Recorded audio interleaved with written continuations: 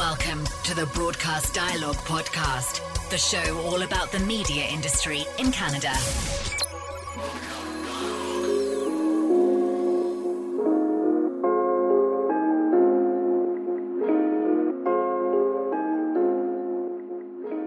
The RF Hawkeye from Dielectric is the first IP-connected system delivering real-time data to effectively monitor transmission line, the unsung workhorse of a broadcast system, as you may know. Undetected degradation of this vital component can be devastating, and it could lead to extensive damage and time off air. So to discuss the RF Hawkeye is electrical engineer for Dielectric, Dan Glavin. Dan, welcome to the podcast. Hi, thanks, David. This is my first time on with Broadcast Dialogue, and thank you for having me very much. We are glad to have you. So I gave you the thumbnail sketch, and let's get into it more, Dan, the RF Hawkeye. Yeah, absolutely. So, David, the RF Hawkeye is an interesting new product that Dielectric is offering. It's offered via our partnership with DAX System out of Switzerland, and the RF Hawkeye, as you stated, is an IP-connected transmission line monitoring system. The system consists of a radar transmitter that operates 100% independently from the broadcast transmitter itself.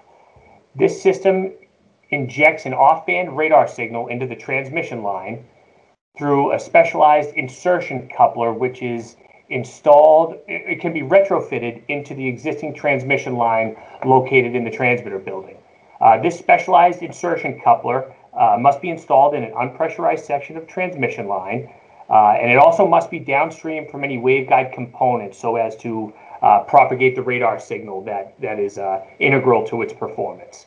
The radar signal is sent through the insertion coupler up to the antenna, and the reflected energy is sent back to the coupler and measured by the receiver that is in the radar transmitter box.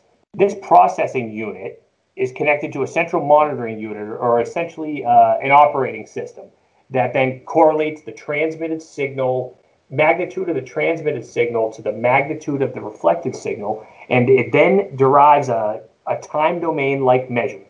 That time domain-like measurement most broadcasters are familiar with, and it's used to characterize the integrity of a complete transmission line system.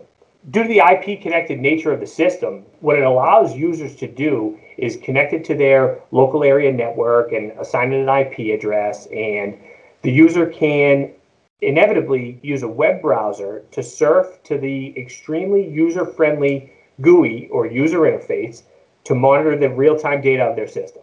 So in addition to some other functionality, and in addition to the time domain measurements, the user can also see forward and reflected power measurements of the overall system. And then we also provide a 3D bar graph of arc occurrences that may occur in the system. And those occurrences are determined by location and frequency and when they actually occurred. The user can define warning and alarm thresholds for the time domain measurement that they'd like to place on their system relative to anticipated reflections for associated components.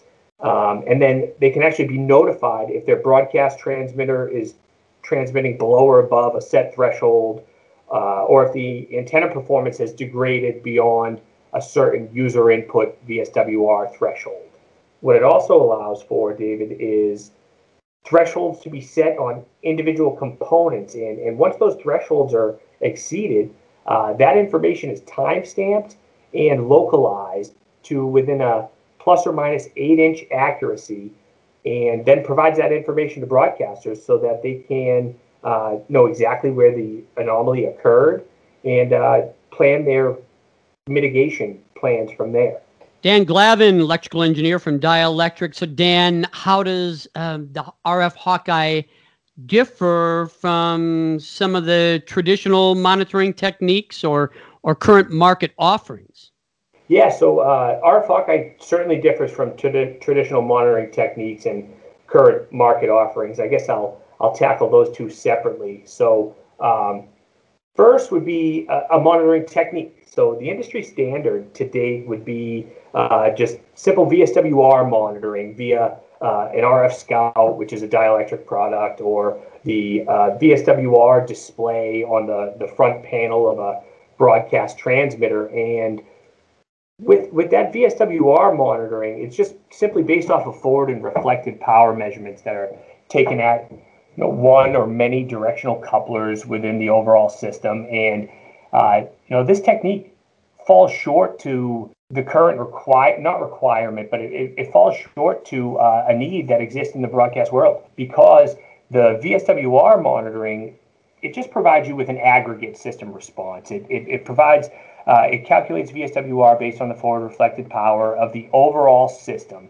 Nowhere inherent to the VSWR does it provide any information on location of a fault that is causing a increased VSWR or increased reflected energy. So with large systems, there are many components, many flanges, anchor insulators, so it's very difficult to determine where the source of this reflected energy is. And what it also doesn't determine or distinguish between is benign changes in the antenna that could come from environmental factors such as ice, snow, thunderstorms, humidity, etc., from potentially catastrophic changes inside the transmission line, which is isolated from environmental factors, unlike the antenna.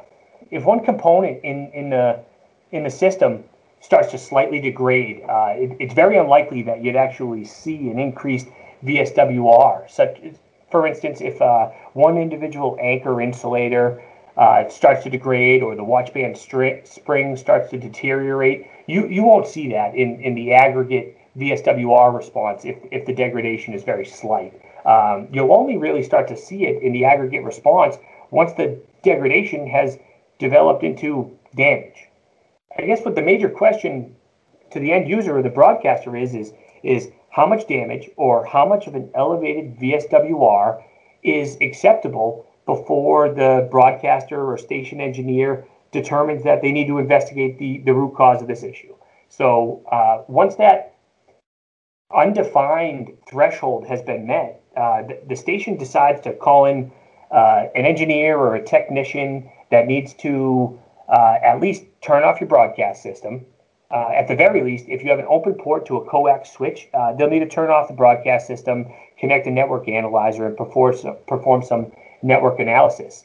And in worst case scenario, the engineer will actually need to disassemble the transmission line in order to install a test adapter. And as I've seen many of these transmitter buildings, sometimes that convenient location could be like 20 feet in the air, under some RF systems, or you might end up having to contort yourself in some uncomfortable positions in order to hook in a test adapter to do that network analysis. And then once that portion is, the logistics of that portion are defined, then data interpretation needs to take place, and that's not always so straightforward. So, for instance, in FM systems, particularly branch or corporate fed FM systems, or even TV systems for that matter, these systems are comprised of many components, and some of these components, such as power dividers, have a frequency selective nature or narrowband response to them that may actually appear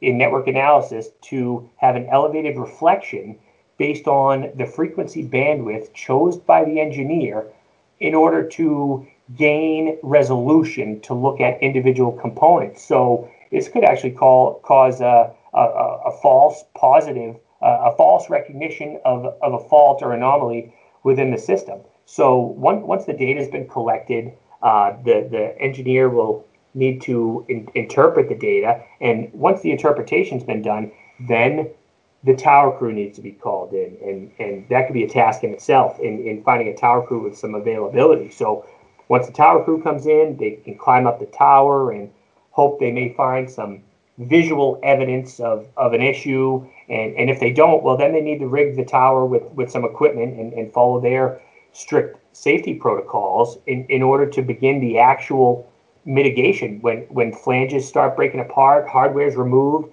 and they start digging into the actual system. And as I said before, the resolution based on the network analysis bandwidth can limit the direction that the engineer tells the tower crew to go in. They could be especially if they're in an elbow complex or an area of transmission line where there are many components, they may not be directed to the exact spot, and they may have some work. So this overall process takes days or weeks. And then I'll tackle the other one, the other current market offerings. So I know that some current market offerings include arc detection.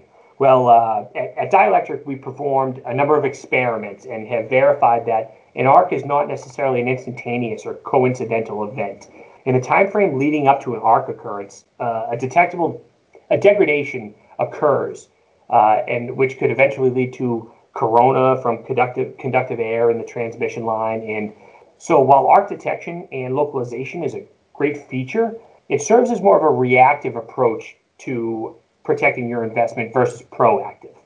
And when a large system becomes collateral damage to a small issue that goes undetected, well, the cost and downtime associated with that increases exponentially. And with RF Hawkeye, the broadcaster can see trends in the performance of components and be proactive about calling in tower crews in order to mitigate the issue.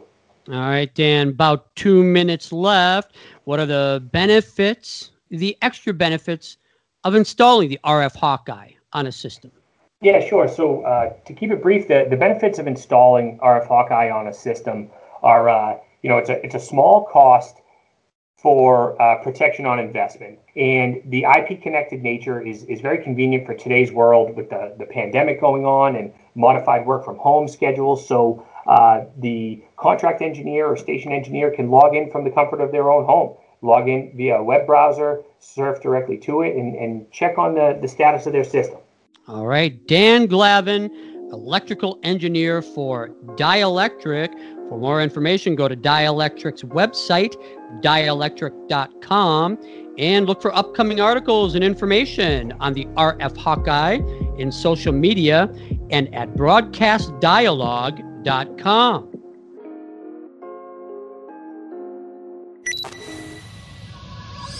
Thanks for listening to Broadcast Dialogue. For more information about the podcast or to receive exclusive access to our weekly briefing about the Canadian media industry, visit us at broadcastdialogue.com. Don't forget to like us on Facebook, connect with us on LinkedIn, and follow us on Twitter and SoundCloud.